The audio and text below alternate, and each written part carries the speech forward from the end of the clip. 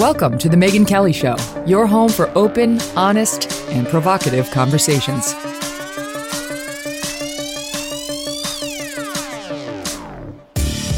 Hey everyone, I'm Megyn Kelly. Welcome to The Megyn Kelly Show. A pitcher for the LA Dodgers openly criticizes the team for planning to host and give an award to an anti-Catholic hate group, and he does not hold back.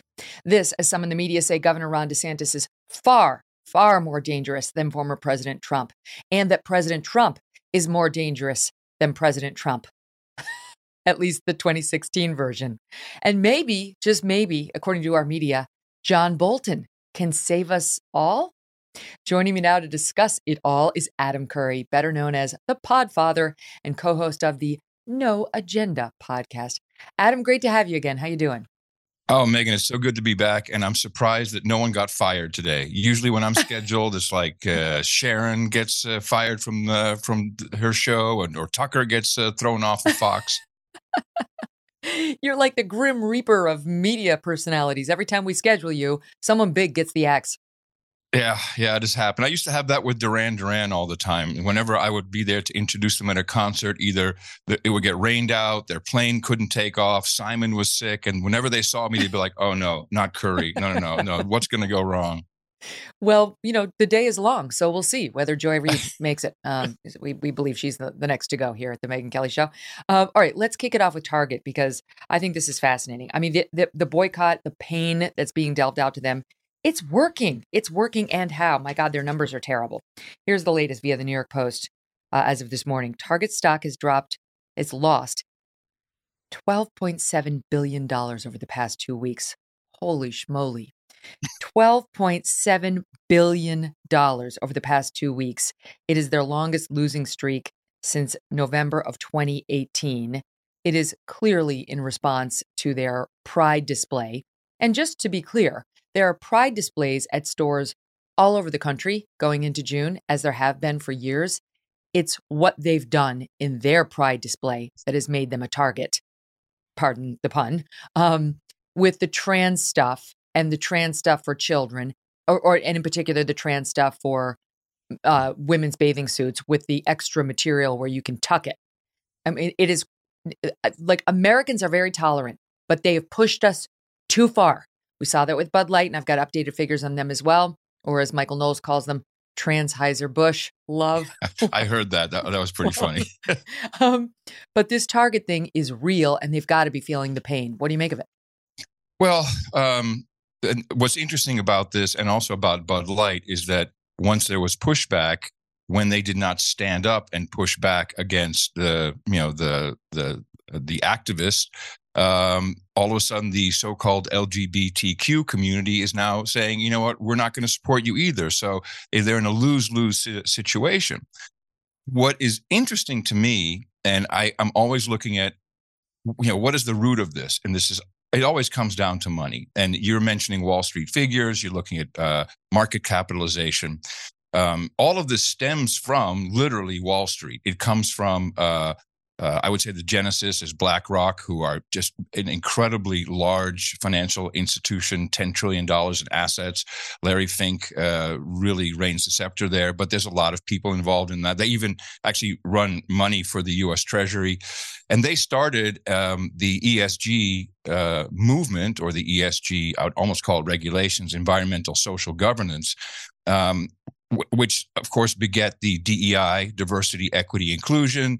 And that now has led to the CEI score, which literally forces every single, certainly public company, into a situation where they have to do certain things in order to be even investable. And in my mind, I mean, I know that Wall Street money guys, they don't care if the stock is going up or down. They can make money either way, as long as they know in advance which way it's going.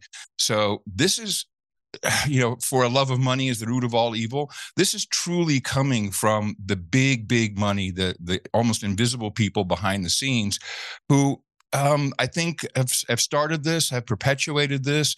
They love it. They love knowing that it's going down. They'll make money, and there will be a moment. There'll be probably a change of CEO. The Target CEO is kind of an interesting guy by himself. He's been in all kinds of companies and has not done incredibly well in some of them. So they'll fire someone, and then the stock will start to rise. They'll remove whatever they need to do. It's all a game. I think we're all being played, and we're getting really, really spun up over it. And this is across the board. This is in all areas where, I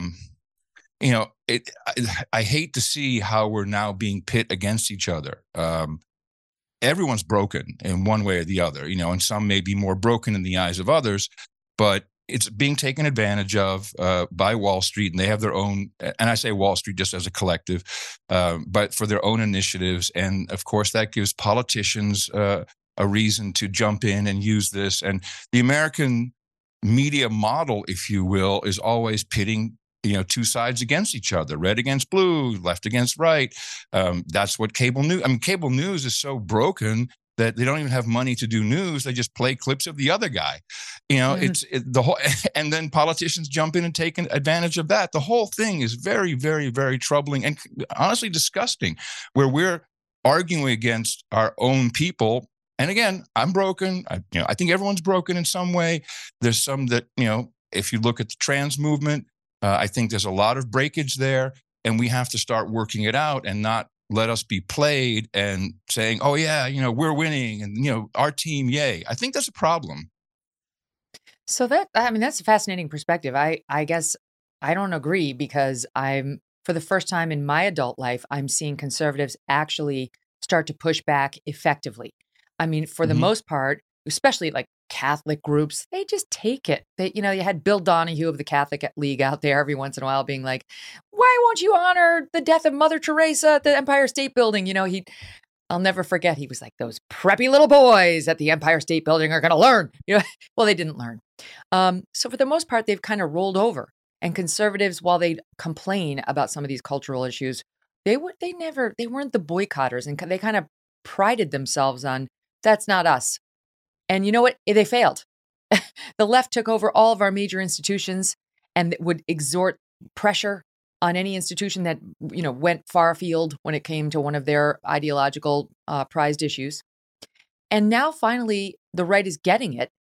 And I think making some progress. I don't want to see the wokeification of a baseball team, of a beer company, of a mass, appeal store like Target.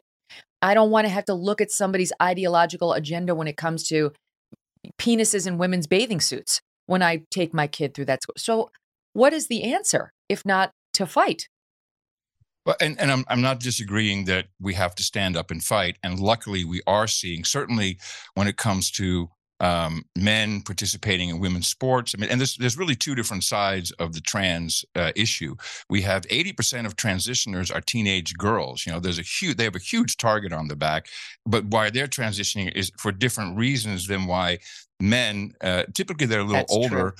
While they are transitioning, that has, in my opinion, very different background. I don't know if Michael Knoll spoke about it. I don't think so. But, porn has a huge influence on men making this transition. It's really, it's mental illness. And I'm just afraid that, okay, while we're winning, let's not forget that we have to view everybody in 3D. Everybody needs an out. Everybody needs some respect. And if you're dealing with mental illness, we have to recognize that. And we have to say, okay, why is this happening? And the capture, we saw this with just looking at the medical industry, big pharma. The capture is so apparent and so huge. This started with COVID, where you couldn't even discuss an alternative remedy. We had the mainstream media calling Joe Rogan a nut job, and he was eating a horse paste because he was taking ivermectin, which is now back on every schedule as, oh, it's okay. It might even have some benefits against cancer. So when you have young children or even older or young adults who are confused, there's a lot going on in the world. They have screens that are capturing them, phones, social media. This goes all the way back to Tumblr, drawing them into all kinds of issues. You have psychologists and therapists who literally cannot do anything else according to their own industry and capture than prescribe transition. Oh, this is the answer. I can't do anything else with you. I can't talk about, Right. other issues that may be troubling you. So in order to break out of that, and that's the same for the media, it's the same for almost every single industry we have, education. Are the teachers doing horrible things and teaching what quote unquote woke ideology? Yes, but they're captured. They can't turn and say, "Oh no, I'm not doing this," because they're out and they get no pension. And everyone's cancelable now. Everybody is cancelable. Great, and I just because it used to just be one side. Yeah, well, correct. And I just want to make sure that we just had Memorial Day, and we all celebrate. Well, first of all, we go out and buy a mattress. That's mattress sale is now Memorial Day, but we're supposed to honor the fallen who gave their life for this country. And now we need heroes to stand up and say, no more. But we still have to recognize that we're all in this together. And if we just keep fighting and declaring wins, I mean, it's going to end up really, really poorly. We have to recognize the true enemy is people who are playing us against each other. And we all have something going on. But we're looking at mental illness above all. Is there gender dysphoria? Of course. We were a great country. We accepted gay and lesbian. That was not a problem. I think in general, homosexuality happens in nature. And, if people decide that they don't want to procreate and want to live with same sex, I grew up in the Netherlands, so I'm very liberal on this. They want to live with same sex partners, fine. But there's been such a attack on the family that we're now, let's make sure that we don't have families. Let's make sure that we don't procreate. Let's make sure that we sterilize our children through any means possible. I don't even want to get into Planned Parenthood and how we moved from responsibility to can I have an abortion or not? It used to be, be responsible. Now it's just, it's only that's the only fight. The abortion is now the birth control. Keep going. And that comes back to, I know a lot of people in the money business, they only care about one thing. Is our population growing? As long as our population grows, we win. So they're not afraid of China because China's population is declining. But our population is not growing because we're procreating and creating more children. And by the way, same-sex couples can be great parents. We have a lot of children who need parents who need loving households. And we had no problem with this. We were set. We were more liberal actually than most countries in Europe when it comes to gay marriage. And then what's this push all about? We have opened our borders in order for the bankers to win. I'm just saying bankers as a general term, for them to win. So, and why is that great? Because those people coming in will be obedient, because they are the ultimate cancellation is like, oh, you don't play by what we say, you're out. We'll ship you out. And they'll be cheaper. In the global scale of the world, things were divided up, and this happened, arguably back in the Clinton days, probably earlier than that. Where America is in the global scheme, we don't produce, we consume. We're the consumers.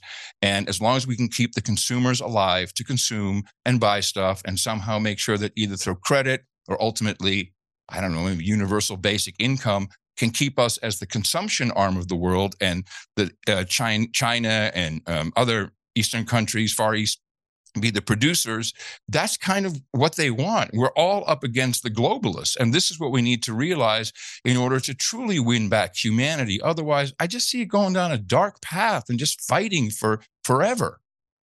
Well, I don't think you're wrong about that 30,000 foot view, but I feel more like we're in the midst of, the actual hand-to-hand combat that, the war requires an overall strategy, but it also requires victory in the small battles. We needed to win at Normandy. It was an important victory. Fair and enough. Each of these battles, and that's what we're doing. That's what Target is. That's what Bud Light is. We're starting to turn the tide, whereas we were just taking the beatings before, and we were losing the overall war. But the more they recognize that our side, and I say this as I don't know. I don't even know what I am anymore, Adam. I always consider I'm a registered independent, but if I take a test online, what perhaps? are my? Yeah, I don't know. If I take a test online, what are my politics? It says I'm a conservative Republican. So I'm like, okay, I never thought of myself like that, but whatever. I'm definitely more conservative in my leanings, but we're figuring it out, and to me, it's exciting because maybe these are the first steps in sort of winning some of these cultural battles and then winning more political battles and getting some more control over the issues that you're discussing. The problem, the reason I think Target and Bud Light in particular are resonating is because those are mainstream middle America brands. It is not like, I don't know, say Nike. That's like sports. It's like an athletic thing. They have a particular clientele. I don't know that people are going to get all that outraged over Nike taking political stances like they have. They've been sort of left-wing appealing for a while. But Bud Light, no. Target, no. And both of those things impose a different sort of threat. Now we're talking about threats to children. These crazy surgeries, these crazy sex hormones and the procedures that, forgive me, make you grow a baby carrot out of a clitoris. I'm sorry, it's graphic. But that's what happens when you cross over to testosterone. That's what you're setting your 12-year-old girl up for.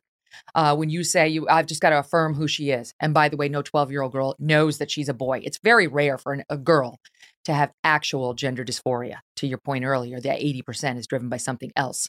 And it tends to be social contagion. In any event, that's why this is so exciting to see what's happening. They're being punished. This, I don't know if you saw this, but they're gospel singers. They're pro-Trump gospel singers. They released an anti-Target song. It's number one on all the charts. This is your business, as a former MTV VJ. I'll play it for the audience. It's number one everywhere. iTunes, you name it. And they're celebrating and thanking God that this has resonated so much. It's SOT 13. Target on my back, but they targeting your kids. They don't even need to ask, cause you all know what it is. Yeah, that's why I keep it strapped, and I'm always by my bands. This agenda gotta stop. Yeah, you know we gonna win when they target, yeah, they targeting. Target, yeah, they target kids. Target, yeah, they targeting. Target, yeah, they target kids. Yes. So this to me is empowering. This is empowering. These guys are Jimmy Levy and Forgiato Blow. Levy says he's not a rapper. He's a gospel singer. And on Tuesday, it hit number one on iTunes. Levy tweeted out, as a man, it is my job to stand up for the children and their future. My children will know their father did not stay silent. He said Target just lost $9 billion this week. And of course, now it's up, as I pointed out, to $12.7 billion. Yes, I agree with him. As a man, it is your job to stand up for children. It is your job. We need more guys like this saying no. And I get your point about compassion. These people are going through something. But we're in the bomb throwing phase of this revolution where we're just saying, no, we've learned how to fight and we're going to fight. You want to fight? It's on. Well, absolutely. I understand what you're saying. Expect bombs to be thrown back. Expect real blood to be shed. Want to say rhetorical? Just make that clear. Keep going. No, but I'm serious about that. Expect, there's expect them to be thrown back. We've been on the receiving end of the bombs, Adam. I understand. We have our kids now. To your point, they can't go see a psychiatrist without getting affirmed in their momentary gender dysphoria, which is fake 9 times out of 10 and comes from really just my parents are getting a divorce. Those are bombs coming our way, and they're serious. So who's the enemy there? The enemy there is the pharmaceutical industry. The enemy there is the complete capture of our medical system. I have a daughter. She's 33. I have 2 stepdaughters, 26 and 29. They have all at one point been on Adderall, Vyvanse, Zoloft, all different kinds of pharmaceuticals. We didn't have that growing up, Megan. You and I didn't have that. That didn't happen that way. We are the only country, except for New Zealand, in the world where you can advertise pharmaceutical products direct to consumer. This is part of the reason why I believe Tucker Carlson was kicked off. The minute you start to question that system, which is one of the true enemies, I mean, let's go after the pharmaceutical companies. Let's deplatform them. After Pfizer. That will help everybody. Those are the quote unquote targets I'd like to go after. I'd also like to go after the war machine. I'm inherently anti-war, and I think these are the real problems. That we can take a win. Just be careful, because now there's calls on the woke side for arming ourselves. Let's get ready. We're all at the practice range. You have the Socialist Gun Club of America. We don't want to get into an actual shooting war. We have that. It can go beyond what we. But let me give you an example. Okay, so we aired this clip of this trans person named Tara J. This is a man who's not faking being a woman very well at all, who's now threatening to shoot us if we try to stop him from going into the ladies' rooms wherever he so pleases. We ran this not long ago. Watch this. I dare you to try and stop me from going into a women's bathroom. It will be the last mistake you ever make.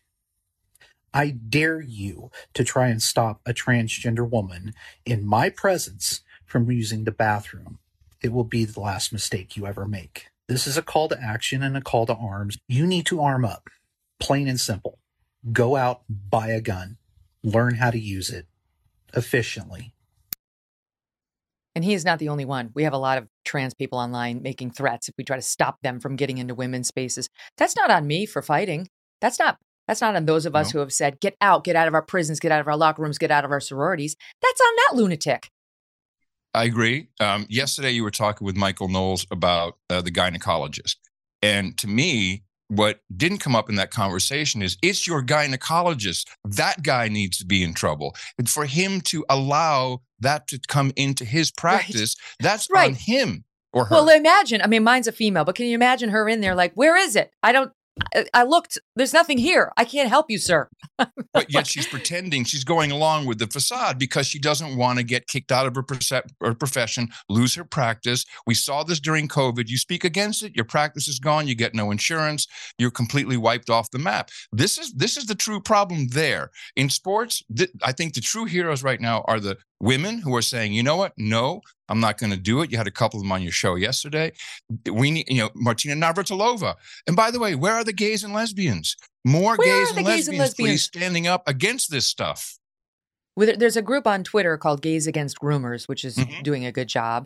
And there are some others. But I think it's one of the most dishonest things of the trans community activists to try to glom on to the LGB activists. And why haven't these mainstream... Never has been. Right. Like why wouldn't GLAAD say, you know what, your battle's not our battle. Godspeed. But we have very different interests and we're representing very different things. I mean, Andrew Sullivan had an unbelievable post about 7 days ago.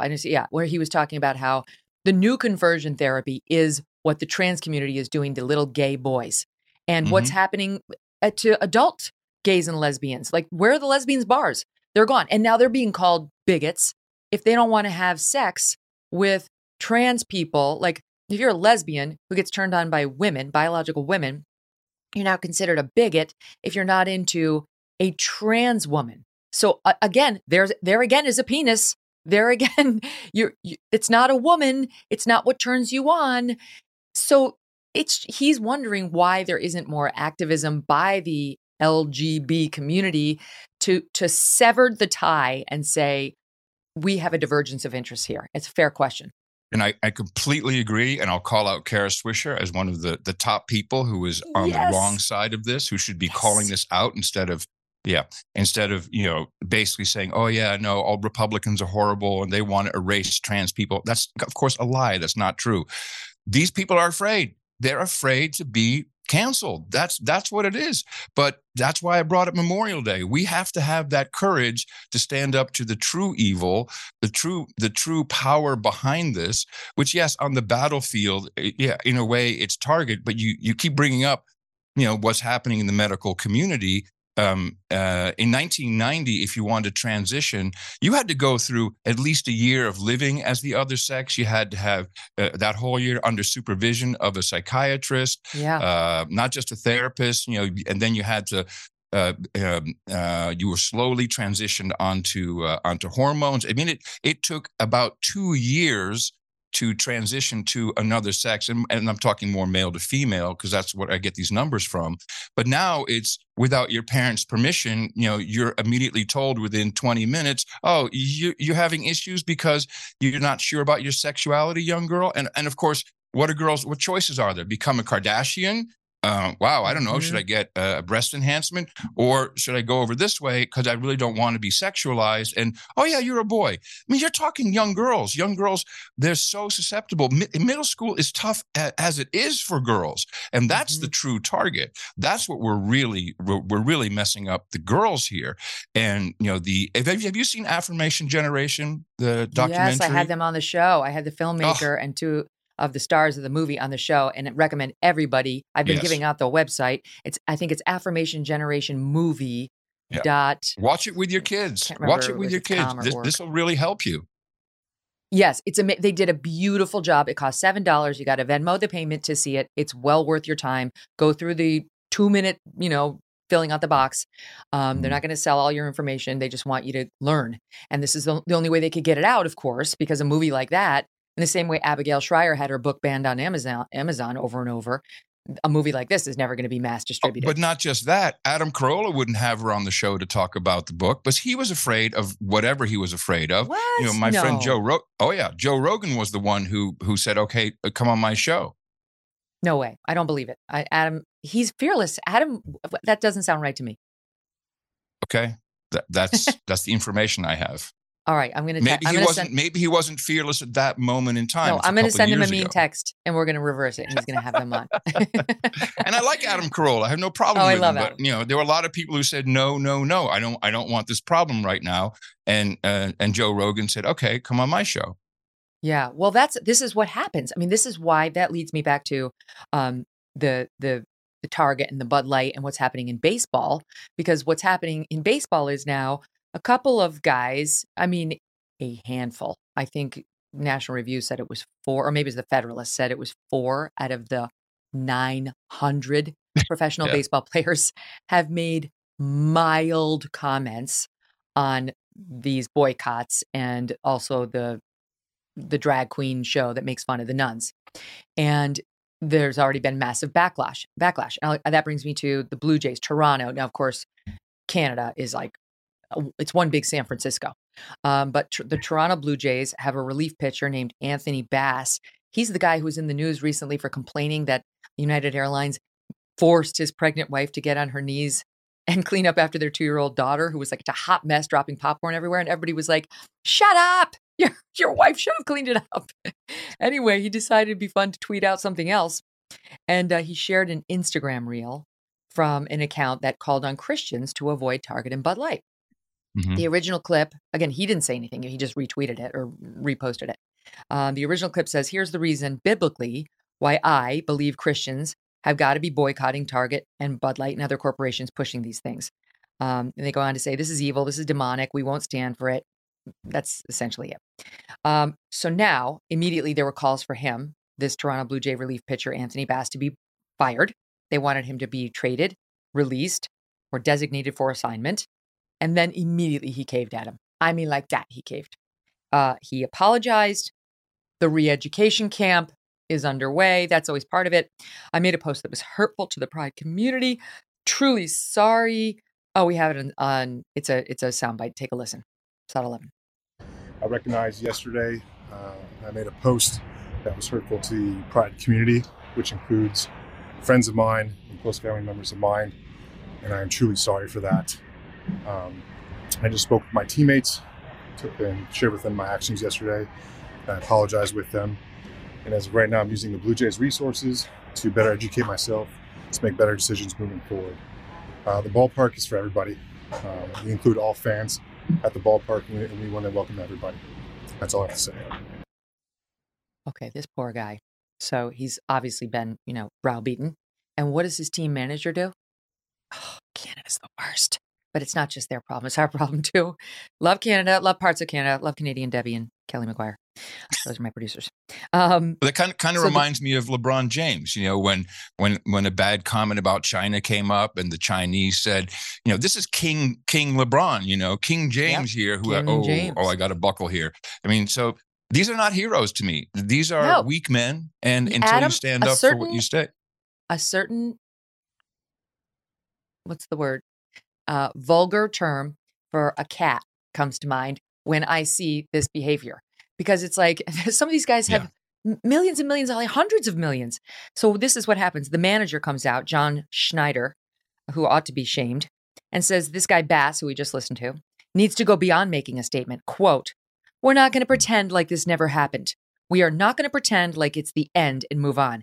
There are definitely more steps that are going to follow. He will get his pound of flesh out of this Anthony Bass in order to make an example of him, because we can't have anybody else doing this." And I'll give a shout out to my pal Jim Garrity over at National Review, who said the following, and I love this: imagine a beer company that just wanted to make good beer and sell it to you.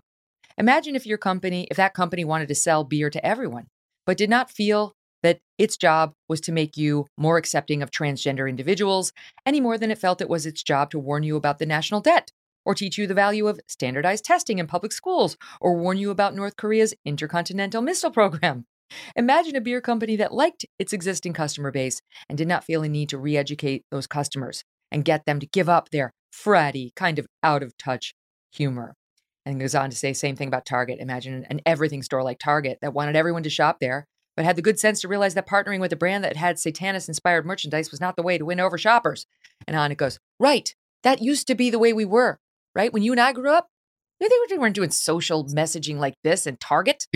In 1996, I started a company called OnRamp, and one of my first customers was Anheuser-Busch before they were bought by the Belgians. And I built Budweiser.com, I built BudLight.com, and they had a lot of content, sports marketing, and just a lot of interesting things. We were in St. Louis on the ground all the time, figuring out, what are we going to do with this brand? How are we going to bring that to the web? They literally had never been on the web. It was all new. And I remember us saying, wouldn't it be great if we could put the URL Budweiser.com or BudLight.com on the cans and bottles? And at the time, August Bush the Fourth was not quite in power. It was his nickname was Woody, and he was busy looking at Porsche catalogs.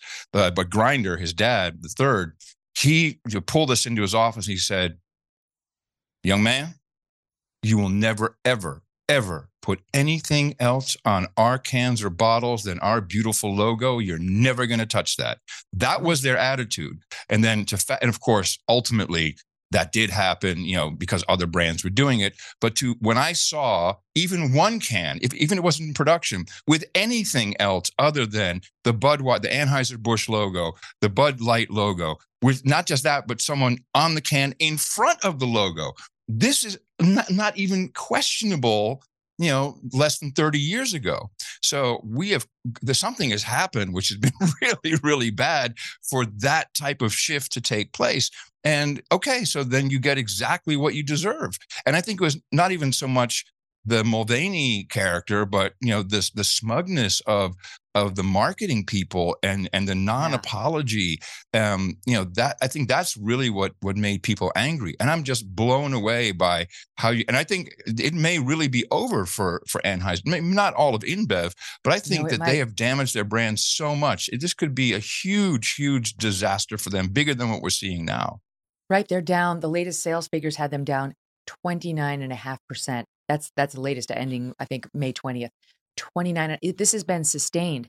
Their account, the Bud Light Twitter account, has not tweeted since this thing began, which was, I think, April 15th. They've gone totally silent. They have no way out. They can't they've made it so that it is uncool and a middle finger to women and to people who don't want children to transition and all those things to have a Bud Light. That's what you're now signaling when you order a Bud Light. And if you don't know that and you order a Bud Light, you'll find out soon, because people are openly shaming the brand. I mean, people look at you funny right now if you order one of them. I don't know how you recover from that. We have listeners everywhere. We call them our boots on the ground producers. And I won't say where, but really the beer business is the local distributors and the bottlers. And so one rather large bottling plant has kept me up to speed and said that just before Memorial Day weekend, they had no one working on the line. There was not a single beer or can bottle being produced for Bud Light just before Memorial Day. Has not happened in 30 years' time. And now the rival company, forgive me, what's the name of it? It starts with an M. Coors, Miller, probably. No, it's like at the manufacturing level, the equivalent of Anheuser-Busch. Modelo. They make a lot of the competitive beers. Their sales have gone up some 30%. They're about to take over Anheuser-Busch as the number one seller of beers. I mean, you can see the direct proportionate response by the consumer. And Target, as we point out, losing between $12 and $13 billion. That's just share price. It could go back up. So it's not an actual loss necessarily, but their sales are going to suffer too, undoubtedly. Bit by bit, these companies are learning the hard way. I will say this while we're on the before we leave the subject of baseball. There is a guy on the Dodgers that's hosting this drag queen group that mocks nuns.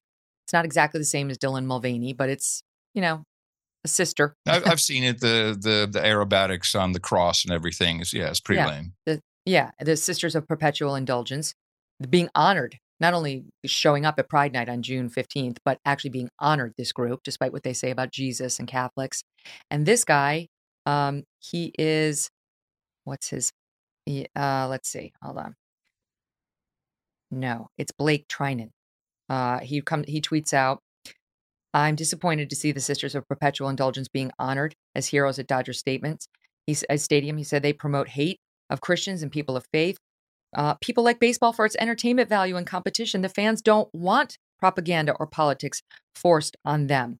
The debacle with Bud Light and Target should be a warning to companies and professional sports to stay true to their brand and leave the propaganda and politics off the field. Exactly. Good for him. And I think he's exactly right. And I think more and more, there's another guy, is it Clayton Kershaw, who spoke out about this as well.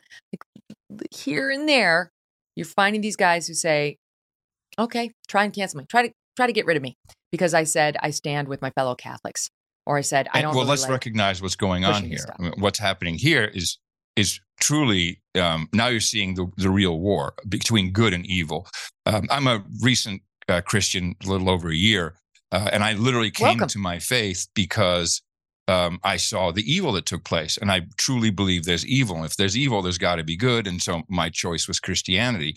You can crap on any religion, and you can't crap on any religion except Christianity these days. Totally. Oh, the Christo-fascists, et cetera, et cetera. So let's recognize that is a real war, maybe even at the base of a lot of this, between good and evil. And the whole idea is don't let people come to their faith, keep them away from it. What closed during the pandemic? Churches, all these things, there's all reasons for that. And so that's not just a culture war, that's a religious war, and that's serious business. Yeah, you're right. It's alarming. And I look at what's happening out in LA with the Dodgers. You think they'd ever be honoring a group that made fun of Muslims? That thought it would really be really fun to mock Islam? Yeah. No, of course not. No. Never. They would never do that because Catholics tend to, we're taught to turn the other cheek, and it's baked into our religion to be forgiving. Though, it'd be nice if somebody would ask for the forgiveness, though they're not. They're not sorry. They're doubling down. The group will be honored. And it's just absurd. I mean, look at what happened at Charlie Hebdo when they tried to draw Muhammad. Yeah. That's it. Can you imagine if people dressed up, a drag group dressed up as Muhammad, and then did all the insulting things that they've done, with respect to Islam? People would get killed. But it's fine because Catholics don't behave like that. So that makes us targets, and Christians in general. Yes, unfortunately, that's the fact. But that's why. The Surgeon General just released this 81-page report about the true health crisis in America, which is, according to him, loneliness. He says that that's, the loneliness that people experience is just as deadly as smoking 15 cigarettes a day. A weird comparison. But the word church appears exactly one time in these 81 pages. And it appears there only in the context of, in 1999, 73% of Americans say they attended a church, and in 2022, of course, it was only 43%. But there's never any suggestion of, hey, America kind of built on Judeo-Christian values. Maybe you should seek your community at churches. No, it's everything else. In fact, disgustingly, that whole report kind of pushes us more into we need 15-minute cities. Doesn't say that literally, but I can read through the lines. Like, you should be, closer and not really go out anywhere and have everything near you. And, there's some evil ideas at work here. And connection is protection, Megan. We've got to connect with each other, not just online, but in person, and start talking about this and bring more people into the conversation. We take our kids to mass. Our kids are 9, 12, and 13. And we were there on Sunday, and the priest was talking. He's great. We go to this one that's more child friendly, this mass. And by the way, for those, non-observant Catholics out there and Christians writ large, you can find a service that is more, devoted to children. So it's a more pleasant experience for your whole family. But the priest was talking about how if you're feeling lost, if you're feeling a struggle, if you're feeling untethered, you should call on the Holy Spirit. Pray to the Holy Spirit to come fill you up and help you. And he talked about how, and this is great for the kids, about how when you're baptized, it's like making chocolate milk.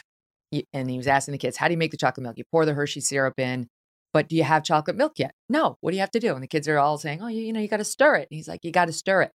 And he's like, that's same with having Christ in your life and the Holy Spirit. You got to stir it a little. You got to go pray. You've got to ask for the Holy Spirit to come fill you and help drive you. And I thought, this is so great. It's just giving these kids tools other than wokeism or identity politics or vitriolic politics, where you just judge everybody unforgivingly, by inviting the Holy Spirit to come fill you up, by thinking about Jesus in your moment of feeling listless or lonely.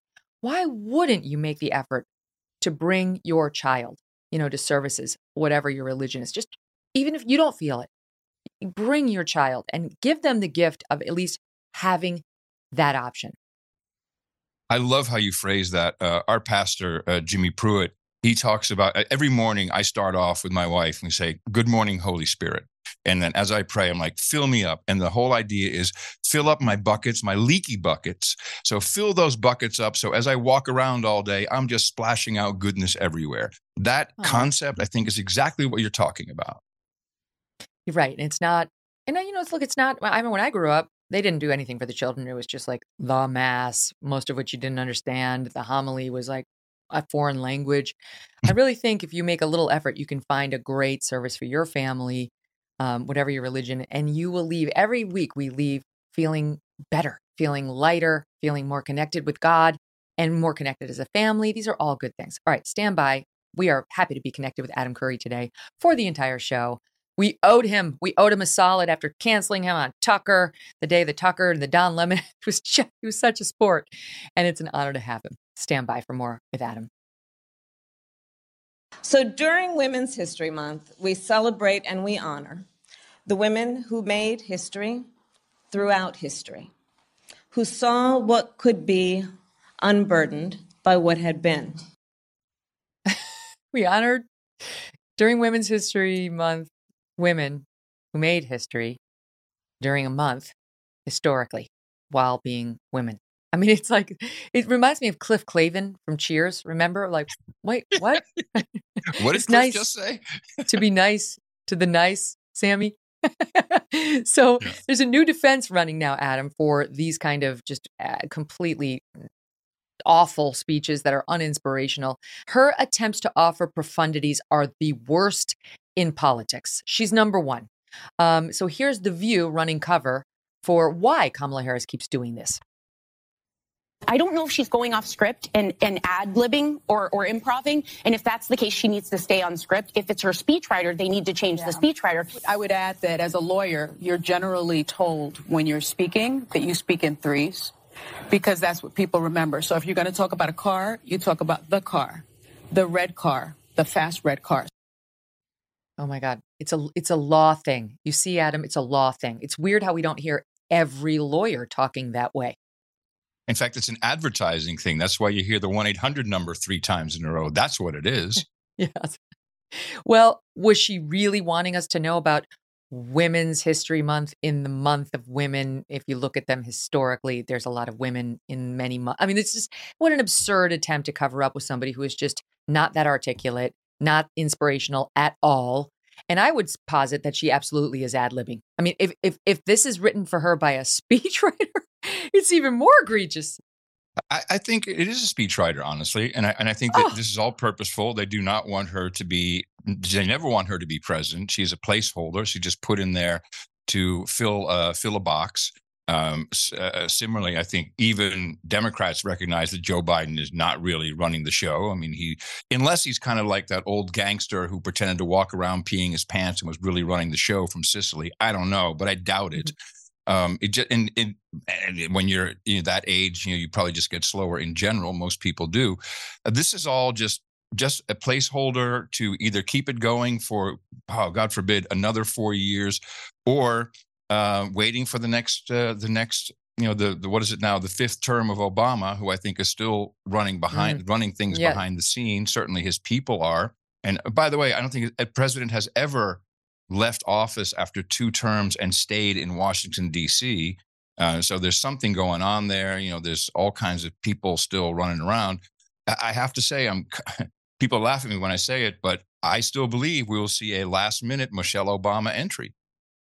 I mean, they need a miracle, and she's probably the best way of providing it, because if they don't, and God forbid something happens to Joe Biden, we're stuck with this. Listen to Kamala Harris. You heard at the end of that little soundbite, one of her favorite phrases is something about unburdening. You can unburden whatever. You'll hear it here because this is her go-to. Unburdened by the time or whatever. Yeah. This is all she's got. And it was the RNC put this together. I can imagine what can be and be unburdened by what has been. What can be unburdened by what has been. What can be unburdened by what has been. What can be unburdened by what has been. What can be unburdened by what has been. What we can see, what we believe can be unburdened by what has been. What can be unburdened by what has been. Adam, you got to have the hand motion too. You got to add that to it. Otherwise, she's an actor. She's an actor. She has nothing actually interesting or profound to say. Yeah, well, she's never been an impressive politician. I mean, I think everyone kind of knows her history. If not, is worth reminding people how she through Willie Brown came into positions in California, so to speak. To me, the psychological operation of calling her black, as in Black American, the same with Obama, by the way, except Michelle Obama, is just not Black American as and what I say is descendants of slavery. That's not what she is. She's Jamaican and she's Indian. So even just how that has been pushed upon everybody has been insanely weird. Well, meanwhile, Tim Scott's got a legitimately Black American experience, and look how he's been treated. He's already being treated like he's getting Clarence Thomas too. They're both being dismissed as kinfolk or skin folk, but not kinfolk, right? So it's like they'd much rather elevate her just because she's got the right politics, as they try to keep Joe Biden propped out because her politics may be good, but they know she's not electable. I will just say this before we go to break. The movie Dave? It was a great movie about starred Kevin Kline, and he was playing the president, and Sigourney Weaver was his wife, and he was the one version of Kevin Kline was an impersonator of the president, and the real president has a stroke, and this manipulative chief of staff decides to put him down in the basement, try to keep him alive long enough to bring in this impersonator, who's also played by Kevin Kline, and see if he can get his agenda, by pulling the puppet strings of the fake president. We're a couple steps away from that. Some of these days I look at Joe Biden and I think, is this a Dave situation? Is he still? I think so. You can Google that movie while we go to break, and we'll be right back with Adam Curry as we talk about the Furry convention that Ron DeSantis is changing in Florida and the freak out by Rolling Stone. Adam, an offshoot of the weird focus on gender identity is the even weirder focus on some animal identities that is becoming a thing. I shared the story months ago of a friend of mine who knows a guy who has a big company. He hired this totally normal seeming young woman out of college. She crushed the interview, hired her, showed up first day, running marketing, I think it was. And she said, I identify as a tiger. She was wearing the tiger ears, tiger tail. And this person had to interact with customers. And this poor guy is like, holy shit, what am I going to do? And it could just be a long game to extort the guy for money, but he should play the game and he should play it fiercely, because that is not a protected identity. You identifying as a tiger is not a protected identity. You can fire somebody for doing that. So that's my free legal advice to that guy. It's a growing thing. And unfortunately, it's capturing children. It's capturing children. And I was a witness to this too, where there was a young girl in this shop that I was in. It was a pet shop where I was shopping for dog food, and she was mad at her dad. She was 16, around there. She was mad that he would only buy her the leash and not the collar, or maybe it was the collar and not the leash. And she said, Dad, I identify as a furry. I need them both. I mean, it's just crazy what's happening. So there is a furry convention that takes place, I guess there's probably many of them. This one takes place in Florida, in Orlando, in September. at the Hyatt. Hello, weird. Florida Sun Furry Fun is the tagline. The name of the group is Megaplex. That's not the name of the organization or of the host. It's being held at the Hyatt Regency. It's the Furry group is under the banner of Megaplex.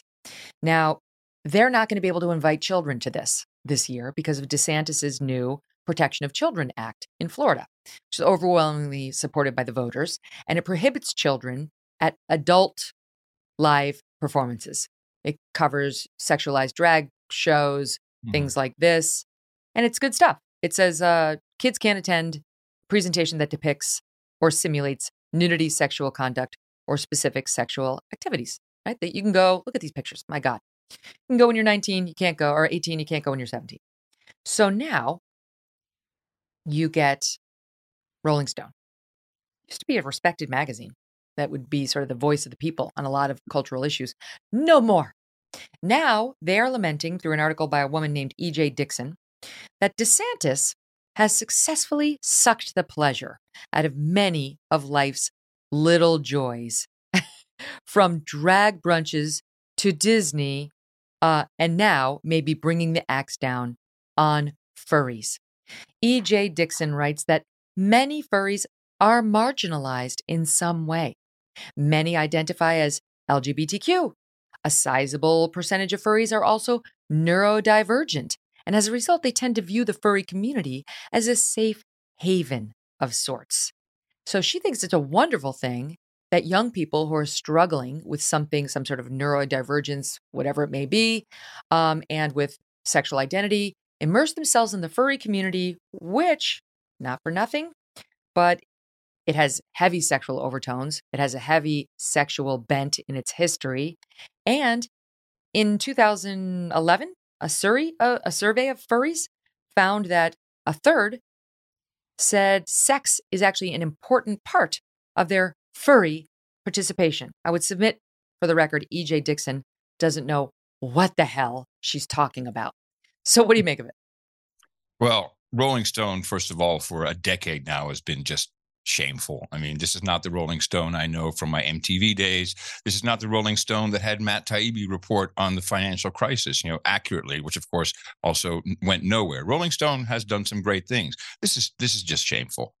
I know furries, OG furries, and yes, 100%. Oh, I can't believe I said that. I despise people who say 100%. I'm sorry. I take that back. I know them. It is completely a sexual thing, and they're listeners of my podcast, and they tell me straight up, "Oh yeah, no, this is a whole sexual thing. We love these conferences. We love this fetish, which is fine. Just as I've been to drag shows, I've been to burlesque shows. That's fine. Is that inappropriate for children? Of course it is. So that law in Florida is spot on. This is part of the victim mentality that's been created. I think we're living in what I call the trans-Maoist period of the United States, where we've just all been set up to be a victim of anything you want, and you get points for that, and then you can make a big deal out of it, and it's all very egotistical. I wish that more people would focus on their local politics and what's happening in their cities, their states, their counties, and the schools, and the rules and regulations that are taking place there, instead of an obsession with presidential politics, which is still quite a way off. So I'm, straight up, I have nothing against furries. I have nothing against drag shows. And it's so disingenuous for mainly politicians, but also, other voices to be saying, they, which always means the other side, want us dead. They want us erased. That's far from the truth. But when it comes to children, you've just got to stop. That it's all about targeting our children for anything. And we'll just see more and more of that. And that, of course, has been a very good move. And it's not just, I don't think it's the governor. I think it's the legislature, et cetera. We need more action that took place in Florida in all of our other states, including Texas. That's where I am. Greg Abbott isn't necessarily out of the woods as far as I'm concerned. No, this is the great stuff of Ron DeSantis. He does not care. He's like, bring it, furry. You like you say, you do what you want on your own private. He's not saying you can't have this privately, like that the grown-ups can't go. That would be another thing entirely. He's saying keep your furry paws off of our children. and it's very easy to support. It is. And, you know, the problem I have with Governor DeSantis, and I guess, you know, he's running now, obviously. You also have to be for something. You can't just be against. If you want to win, if you want to be president, then you also have to be for something that both sides can agree on. Maybe border would be one thing, but he is funded by, you know, the same people, in my mind, who literally created ESG. You know, it's big money. It's also, you know, some of the Bush gang is getting back together. So we have to be careful as to, you know, what we really want. And so do you doubt then, Adam, that if he were to get into the presidential office, he would be the way he's been as governor? Well, but that doesn't matter. The president is not going to determine what books are in your school. You know, that is not a presidential power. He just doesn't have that. So we can all cheer, and, you know, but I'd like to see a little more, you know, of what can we do for all of America and not just anti-woke. I have arguments with my own listeners about this who are like, whoa, what are you talking about? He's great. You know, he's getting rid of the woke. I'm all about getting rid of the woke. Yeah, but they're still Americans. So we have to find something where we all agree. I would like to see, he has a lot to brag about. Great economy, all kinds of good things were done in Florida. Although it's a little disingenuous that he wasn't pro kind of some of the COVID measures in the beginning. He did a good job. And other than Kristi Noem, there's not a better governor on the COVID record. Well, when you have a state of 800,000 people, it's easy not to close that down. Man, I just spoke to a friend who's and she's their governor. And man, they feel differently. I mean, and these are right-leaning Christian, probably Republicans. I don't know his politics.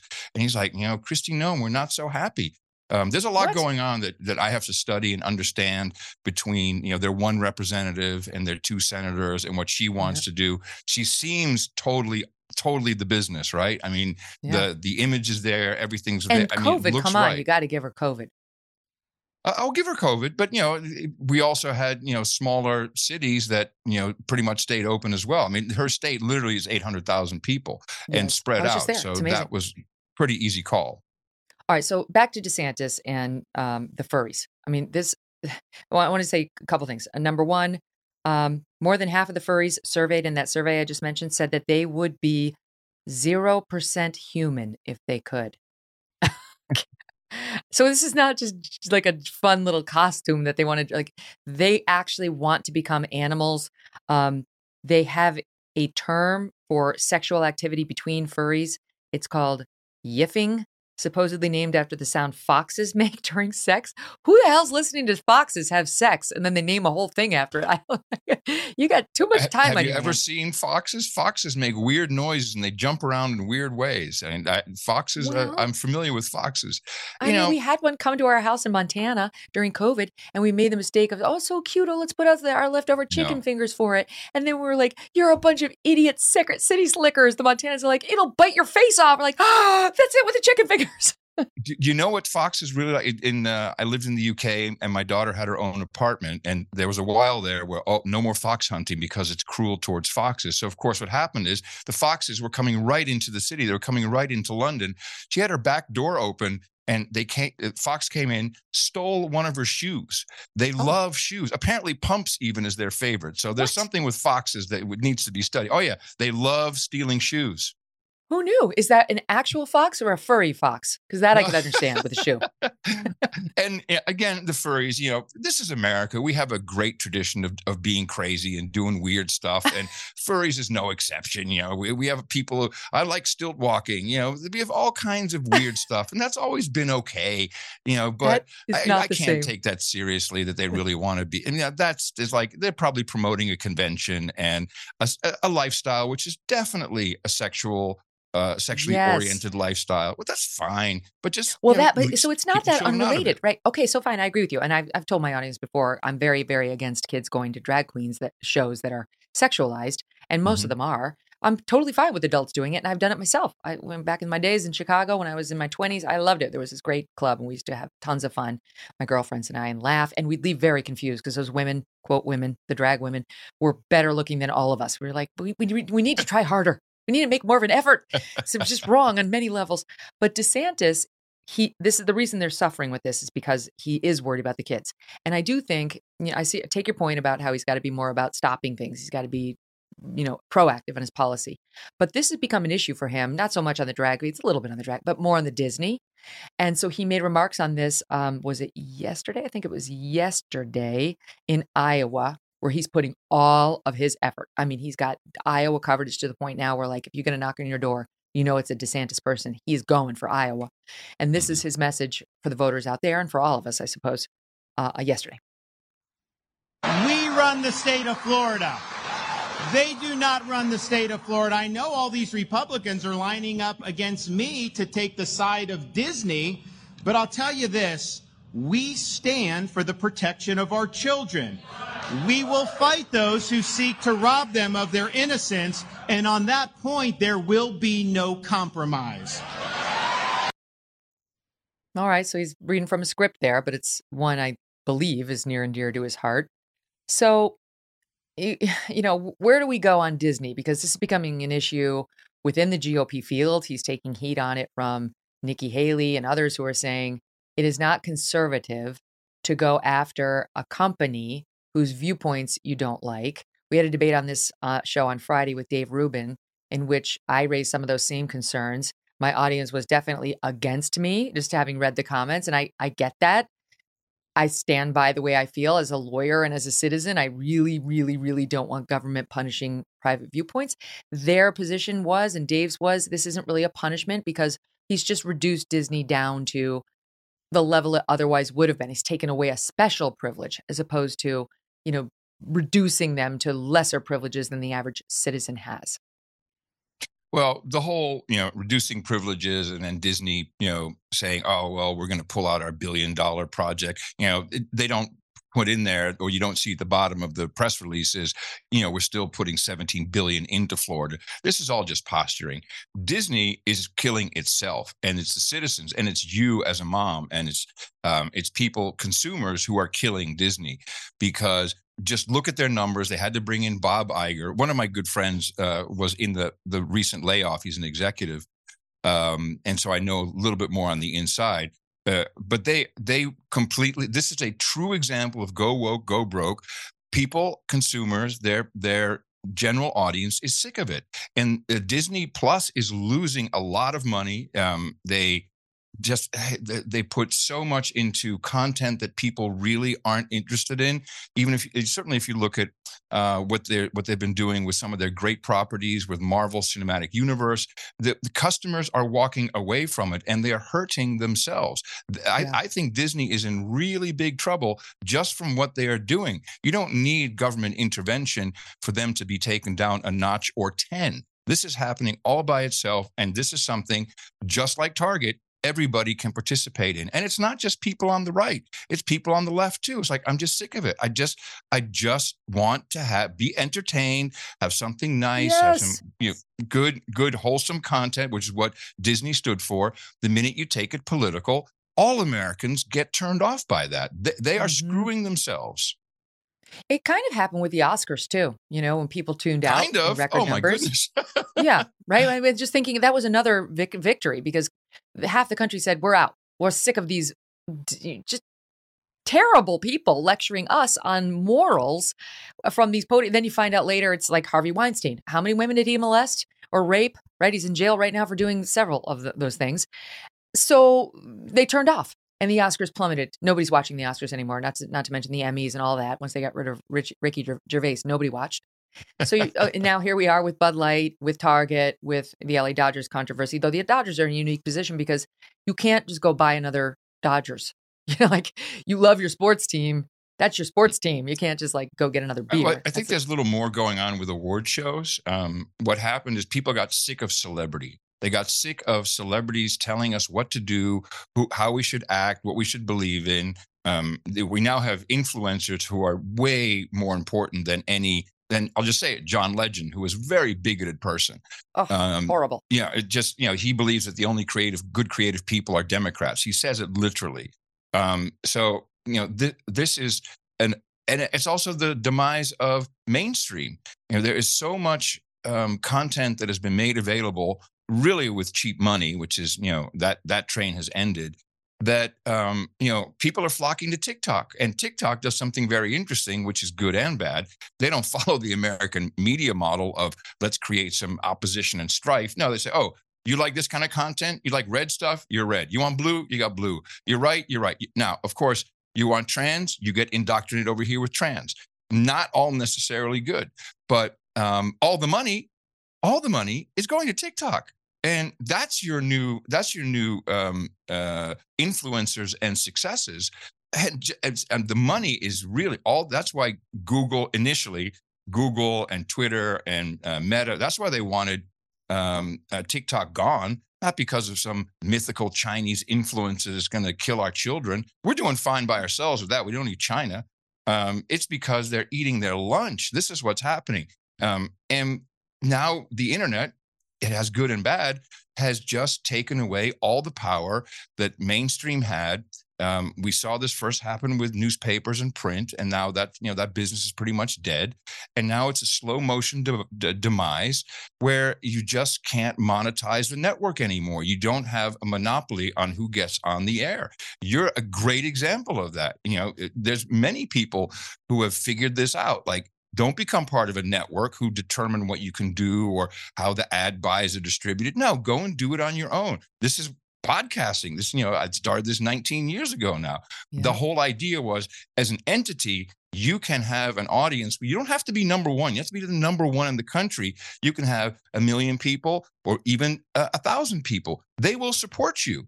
And you can have advertisers who will support you, who will support your message and stand for your message, may not support other things. This is what they haven't figured out yet. They're all just kind of circle jerking, thinking that they're the boss, but they're not. It's over.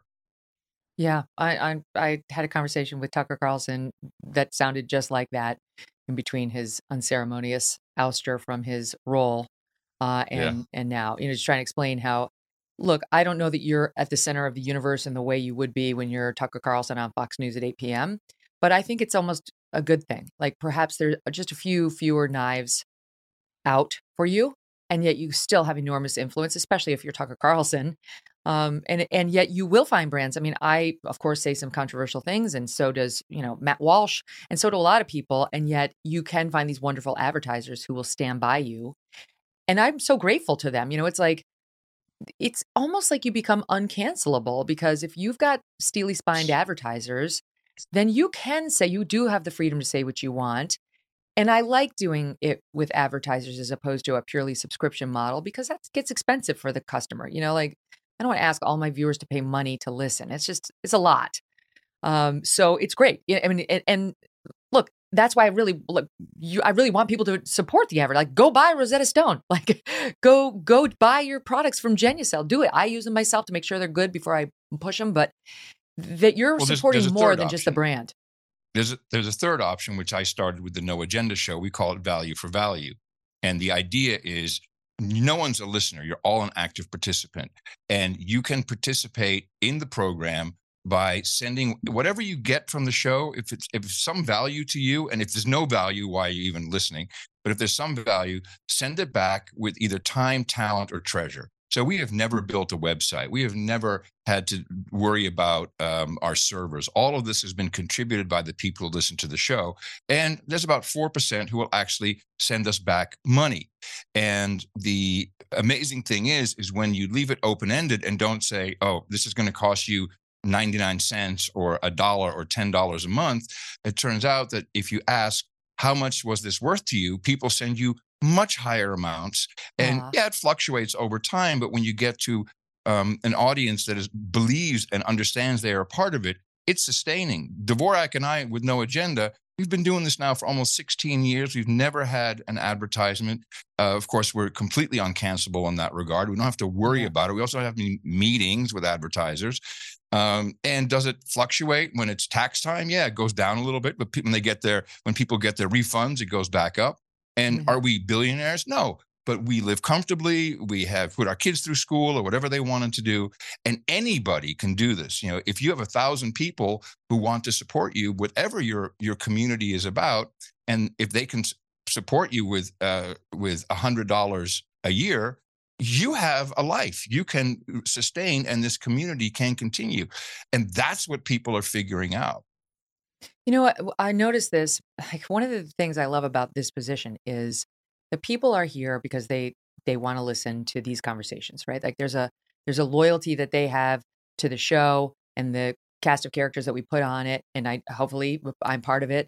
And there's loyalty I have to them. And so when I get, because people they write in mail to the show. By the way, you can email me, Megan at megankelly.com, or they post comments on YouTube. Sometimes they post comments on Apple. I read them. And so I'm getting all this feedback from people who I know are rooting for me. So it's different. I listen. It's not like just getting trolled by who knows whom, the left 9 times out of 10 when I was on Fox, on any comments that I'd see online. That I knew to discard. These, I can tell when they're actual fans and they actually watch the show. And so I listen to their criticisms. I take them in. I think about them. What's valid? What do I want to respond to? Because I know that we're on the same team. You know what I mean? I'm not speaking ideologically, just speaking about what we're doing here, what we're building here. That's been one of the most meaningful parts for me. And, I kind of found out my true mission in life because there is still a danger. I mean, Spotify, Apple, these people will deplatform you in a heartbeat, Megan, if they get enough complaints. So, we built a complete value for value podcast index, which now 60 or 70 apps and services are using. So, if you ever get kicked off of Apple or Spotify, which could happen, I mean, this conversation by itself could be deemed transphobic. You can go to podcastapps.com, and there's a whole bunch of great podcast apps that are independent, that are completely separated from any of this infrastructure. So it's really truly one of the last things that has that luxury. It's quite amazing how podcasting, has gotten to this point. I have to say, I dare you. I dare you to deplatform me, Apple. I dare you.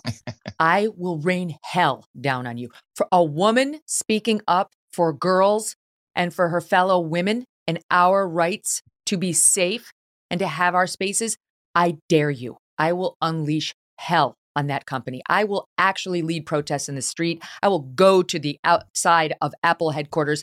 They cannot do it. They can't. They will live to regret. I will make them a Bud Light if they try to shut down these conversations, because we are finding our voices and we're getting help from men, right? Matt Walsh has been amazing. All the guys at Daily Wire and so many others. And the audience, I mean, people are figuring it out right now after girl gets hurt. Woman after woman gets hurt, loses money, loses safety, loses something. So I don't think that they can do that. I really don't. Not on this issue. And that's really the only one that I think I'm potentially cancelable on. I don't know. Maybe I'll find out the hard way. I'm wrong. You just scared me. I'll go down with the fight. I would hate to be Tim Cook right now and hear that what you just said. So yeah, and I agree. and we're a Megyn Kelly household. My wife listens religiously, and if I don't hear it, she always tells me what's going on. And she does, believe me. And I really appreciate what you are doing for women, because our children are under attack, and our women and our future women. This is a real thing. And I'd like to see all women join in this pushback, including lesbians. Come on, you're women. You have to stand for this. I completely concur. Yeah. One comment you made earlier that I wanted to follow up on, because this is a story that caught my eye in the news. You were talking about how there's this instinct to go to the victim place, the poor furries, as Rolling Stone wrote about it, like they're neuro whatever diseases, and they, we should feel sorry for them, and they need to work out their issues in a fox costume. All right. So you said they always want to play the victim, this select group of people, and they complain about erasure. Okay. I've just got to touch on this, Adam. So you know how the Oxford, let me just get the actual title, because they've invited me to go out there quite a few times. Oh, the Oxford, it's not the debate actual that they Oxford. The Oxford debates.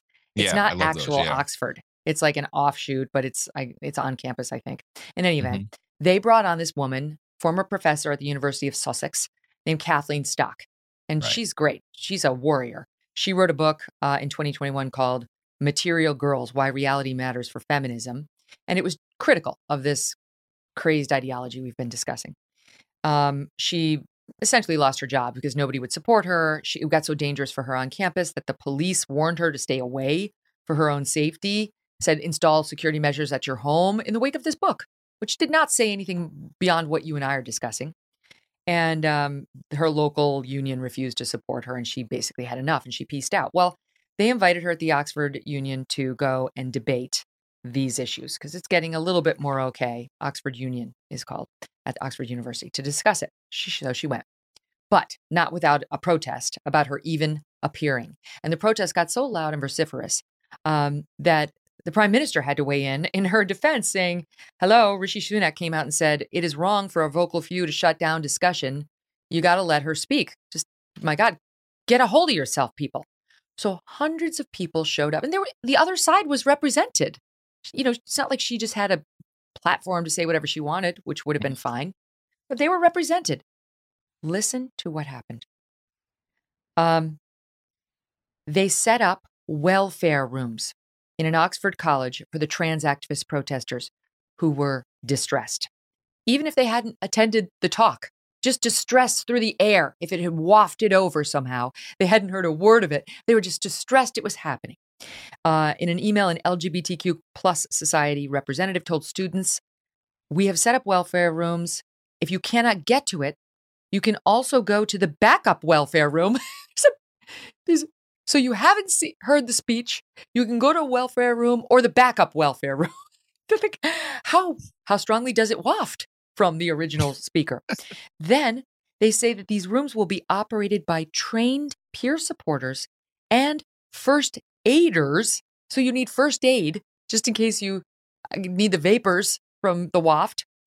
They will offer water bottles, energy bars, wait for it, earplugs. From what? They're already saying you can't hear, even if you haven't heard the speech. This is the level we're at. And of course, they did complain of erasure, saying we believe trans students should not be made to debate their existence. Yeah, I mean, so this shows you the weakness of the so-called enemy. We have nothing to worry about. If if people, the minute something happens, like I need my special room or the backup room where I need some candy, and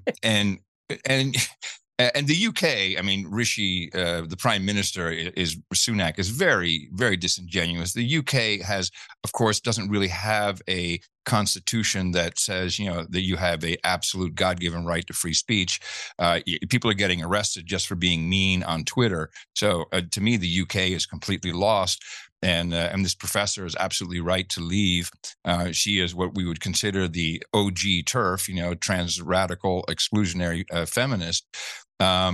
But this is the capture of our institutions. This comes from the endowments. The endowments come from big institutions, big foundations, and they say, okay, here's $1 billion, but you can only use this for certain type of studies, and that would be, your LGBTQ or whatever issue you have. And in America, we let this sneak in. Well, while we were all looking at other things, maybe presidential elections 7-8 years ago, it started with bullying. And I remember playing clips of, we have to have bullying laws. And I grew up, as you did, with sticks and stones will break my bones, names will never hurt me. But that became a thing in schools. You can't bully. And then from there, it went to actual bullying laws. And then we got hate laws. Now, you're a lawyer. Explain to me what a hate crime is, or how a hate law works, because a crime is a crime. And just by adding some term to it, I think if you commit a crime against someone, you're hateful by definition. We let this go, and we just accepted that. And we're also, Americans are good people. I can't speak for the British, although I lived there. I had a good time. But, we were always like, just let everyone do their thing, but we got taken advantage of. It's like, okay, so now we have to stand up and say, no, this is stupid and ridiculous. And we kind of have to turn the clock back on this whole hate thing, because that's being codified into law somehow. I'd love for you to explain to me how that works. Yeah, well, of course, it's like taking a terrible crime and making it super terrible. It's super terrible. So there has to be an extra level of punishment. And now that has trickled down to just hate speech needs to be disallowed. Needs to be, and there are a large number of young people today who believe hate speech is not protected by the First Amendment. that somehow it's unconstitutional to say hateful things, as if the founders said, all the lovely, sweet nothings that people are going to whisper, those need protection. We got to make sure we have a whole amendment, number one, to protect all the lovely things that people want to say that everyone's going to agree with. It's just so backwards. Fine. First Amendment, great. Make a new amendment that hate speech is not protected. By the way, make something against the Second Amendment that, that's the system. We don't teach civics, I guess, but it's real easy. It's a very simple process. It's known, it's laid out. No, instead, first thing we need to do is discredit one of the three branches of government. We've got to make sure everyone knows the Supreme Court is just no good. It's worthless. Just look at that guy. And that's, Clarence Thomas, of course. I mean, it will not. I can never see this happening. Maybe if we devolve into idiocracy, maybe that movie will come true. I sure hope not. But this is all just attack after attack. And honestly, the news media, the news in general, doesn't report it fairly, doesn't report it accurately, what is actually going on. And the fact that you're right, that young people even believe now, because they've been so psyoped into it, that hate speech is illegal is crazy. Mm-hmm. Well, you're raising good points that lead me beautifully to my next point. The media, this hate rhetoric, DeSantis and Trump. I'm going to tell you what they're now saying right after a quick break. And we'll get back into the media messaging. If you didn't think they were going to try to make DeSantis into the new Trump, you weren't paying attention. But I know you saw it coming. Stand by. Donald Trump has shown himself to be the most reprehensible and dangerous of presidents in the history of the United States. Most dangerous president. Donald Trump is the most dangerous person to the Republican Party. It would be a very dangerous, devastating, and destructive thing if Donald Trump got anywhere close to 1600 Pennsylvania Avenue. He's a dangerous person now. He wasn't dangerous before. He was only dangerous to people who would believe him. Very dangerous. Very dangerous. In your view, is Donald Trump dangerous? Absolutely. And the last thing the United States needs to do is to elect somebody like Trump. And very frankly, it would be very dangerous for the world. It's very dangerous. Dangerous. What he has laid out is the most dangerous, reckless approach to being president than I think we've ever seen. The most dangerous man ever to run for president of the United States. I believe that. Welcome back to the Megyn Kelly Show. Adam Curry, host of the No Agenda Show podcast, is with me today. So that was some of the messaging about Trump back when he was running the first time. And I think there were some second time thoughts in there too. The number one most dangerous ever to run. Phone finger number one. Number one. Yeah, you're number one. And then came the belief amongst some in the Republican Party that they needed to switch him out. Too many issues, too much baggage. The messaging, it's crazy. Maybe we can upgrade to somebody who won't be attackable in that way. Enter Ron DeSantis. Problem solved? Or is it? Here's the latest messaging courtesy of MSNBC, Mehdi Hassan's show, and commentator, former Republican Congressman David Jolly. I say this with conviction. I think Ron DeSantis is far more dangerous than Donald Trump. Ron DeSantis, I believe, actually in his ethos, is a culture warrior who wants to take us back 100 years, ultimately has a very dark vision of what America will be. Ron DeSantis tonight, a very dark figure on the political landscape, far more dangerous than Donald Trump. Far more dangerous, Adam. Got it? He's dark and dangerous, Megyn. Oh, fun trick on your microphone. I don't have that. Thanks. Well, this is how it's going to go. I mean, this is, first of all, we need to give thanks to President Trump for what he did give us. He showed us fake news. He showed us what the media was really doing. I think that was important. I know he was not kind to you. So, it's fine. We got past that. I think you are, but he also put in federal judges and did stack the Supreme Court. It's not really a right or left thing for me, but this just shows you that the only thing the media or the politics can resort to is doing this in the media, and there's danger to this. What we've created now is a whole generation of Zoomers, Gen Zers, who've just become apathetic. They don't care. They've checked out. Where you might have gotten some people to vote in that dangerous election. This generation is not interested. They're not engaged. They don't care. They've checked out. They also don't care that they're being tracked by Silicon Valley. We've just created a generation of people who've withdrawn from that. What I'm afraid of is what is happening by focusing purely on the presidential election and handing in my own bosom in the 80s and 90s. I was, at MTV, I was making money. I'm doing things, having a good time, building career. City council, losers. You couldn't get anything better. Like school board, yeah, whatever. And we got into this place where now we have a very, very sick culture all over in local offices, and even here in Fredericksburg. I live in Fredericksburg, Texas. It's a beautiful, it could not be more Americana. 15,000 people, founded by Germans, and in the weekend we grow to 50,000 with tourism for our wineries. But even here, we had books in school that were just not appropriate for children. Forget anything, just not appropriate. Bringing in therapists. No. So you have to remain very vigilant. This, I think, is what happened to California. California was a red state, but when you get all these little local things, this is also the George Soros method. Put in district attorneys who will do certain things and follow certain methodologies. If you don't pay attention to what's happening locally, you're going to wind up in trouble. And this, if anything, the presidential election is distracting people from what's happening locally. So yes, it's important. But again, the president doesn't hold some magic wand. President Trump couldn't do everything he wanted. In fact, a lot of stuff he wanted to do, he couldn't do. And neither will the President DeSantis or even a President Michelle Obama.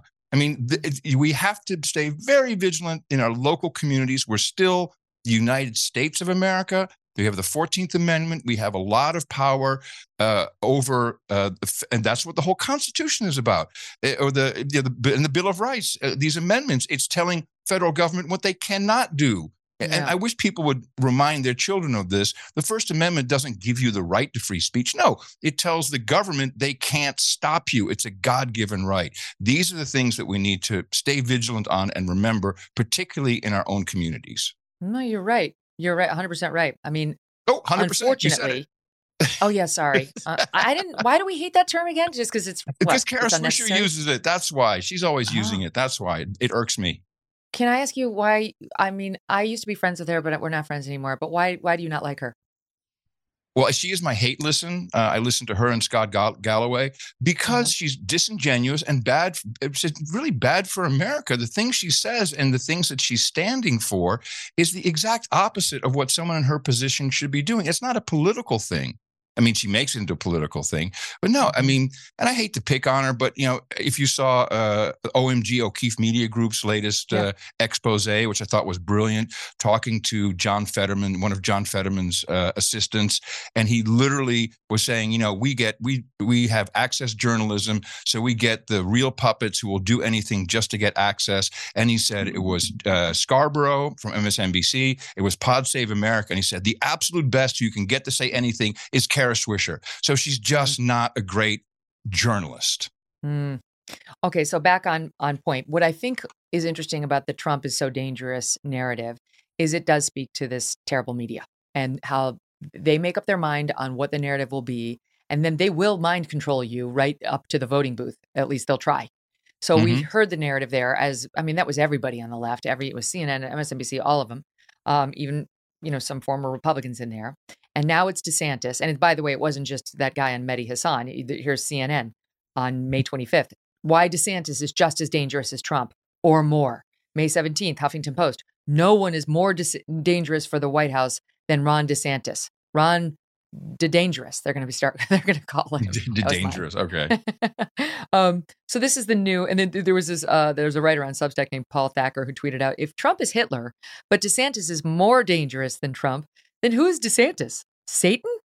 Trying to keep all the labels in order here. But then enter MSNBC again. Just as a reminder, because Trump is up 30 points in most of these polls over DeSantis, he's still very dangerous himself. He hasn't gotten less dangerous. And by the way, it's not just Trump. Mike Pence, he is dangerous. None of these people should even be platformed. They're all too dangerous to be platformed or discussed at all. Here is a clip from MSNBC's Katie Fang's show. Listen to this. What does it tell you that Donald Trump is actually going to be doing a town hall that's going to air and it's going to be on Fox News? Mike Pence, he's going to have a CNN town hall. What does it tell you that there are media outlets that are providing platforms for potential GOP primary candidates to be able to get out and, I guess, sell their wares? I mean, so extremely dangerous, Katie, that they're normalizing the former president that was impeached twice, and they're acting as if it's business as usual, politics as usual. No, we are on really the last line of defense here for our democracy and our freedoms, and it's extremely dangerous. So extremely dangerous to platform people like Mike Pence or the man who's 30 points up and capturing the GOP nomination. Yeah, I mean, I think this is why Tucker and Don Lemon, actually, both on the same day, were fired. This was a message to the media. And to Fox News more than anything. We've got you. We do not care if you don't toe the line. We'll get rid of you, even if you're Tucker Carlson. Don Lemon arguably was on the way out, but he was a staple at CNN, and the message was just clear: you toe the party line, and that's the money line. It always is. And if you don't, then you're going to be gone. And we don't care about whatever stature you have, no matter how important you think you are. And that's the media for you, which, again, brings us back to thank God for the Megyn Kelly show. Wow. And also yours. But there's so many now popping up that are like absolutely invaluable. I got started with Ben Shapiro, who's one of my dear friends too, and I learn so much from him all the time. And everybody's got a different voice. That's one of the things I love about it too. It's not like turning into Fox, where you sort of get the same messaging all day, other than Tucker when he was there. Sure. You get differing viewpoints. Like you have a differing viewpoint on some of the stuff we do. And I like that. I'm learning, causes me to challenge my own views. Like we talked about before, hear back from my audience. They give me different angles in. I love all of it. One just final point on it. Then you get the New Republic writing a piece, why Trump 24 is far more dangerous than Trump 16. So Trump's still dangerous, actually more dangerous, but maybe not quite as dangerous as DeSantis, just for those of you playing at home. All right, I've got to end on this. Tara Reid, not the actress, but the Joe Biden accuser, came forward in 2020 to say that when she worked as an aide for Senator Joe Biden, when he was running for president at this time, he had sexually assaulted her in a business capacity in the U.S. Senate. I went out there. It was during COVID. Everything was shut down. I flew to see her. I interviewed her. We put it on my YouTube channel. It's my first offering on my YouTube channel. One of them, I think. And then there was some discussion about whether she was a little too in love with Putin based on some of the writings that she had written by that point. I asked her about it a bit. And she was completely dismissed and discredited and attacked by the left. Right? They're all about believe all women, and unless you're attacking the leader for the Democratic nomination, in which case you will be destroyed. And boy, did they. They did everything to Tara Reid. It was very sad what they did to her. Well, she was about to go before Congress and testify about what Joe Biden did to her, and maybe some other things too. I'm unclear on it. I'm getting clear. In front of a hearing that was being organized by Matt Gaetz. Switch to, she has defected to Russia. She did a press conference yesterday from Moscow saying, I'm asking Vladimir Putin for citizenship. I'm not safe in the United States. And I will testify, but I have been told by Matt Gaetz that I could be in danger in the United States. I want to tell our audience, she's coming on the show exclusively tomorrow. We're going to talk to her from Moscow, which ought to be kind of interesting, right? So I'll ask her all the questions. People are saying she's been a Russian agent all along. But what do you make of this extraordinary turn of events? Well, first of all, I think it's really sad she was used as a political football. This was announced in March. She was going to testify clearly to use this as weaponization against the current president in the presidential election. Then she gets told, oh, by the way, we can't really protect you. I'd be afraid in that case. Now, I personally believe, having been to Moscow before the wall came down, I know you and I disagree on Putin, but leave him out of it for a second. Russians and Americans have no beef with each other. I don't see anyone hating the Russian people. I don't see the Russian people hating Americans. We are, in fact, very much alike. We stand for a lot of the same values. And you have to understand that Maria Butina is the one who apparently brought her over.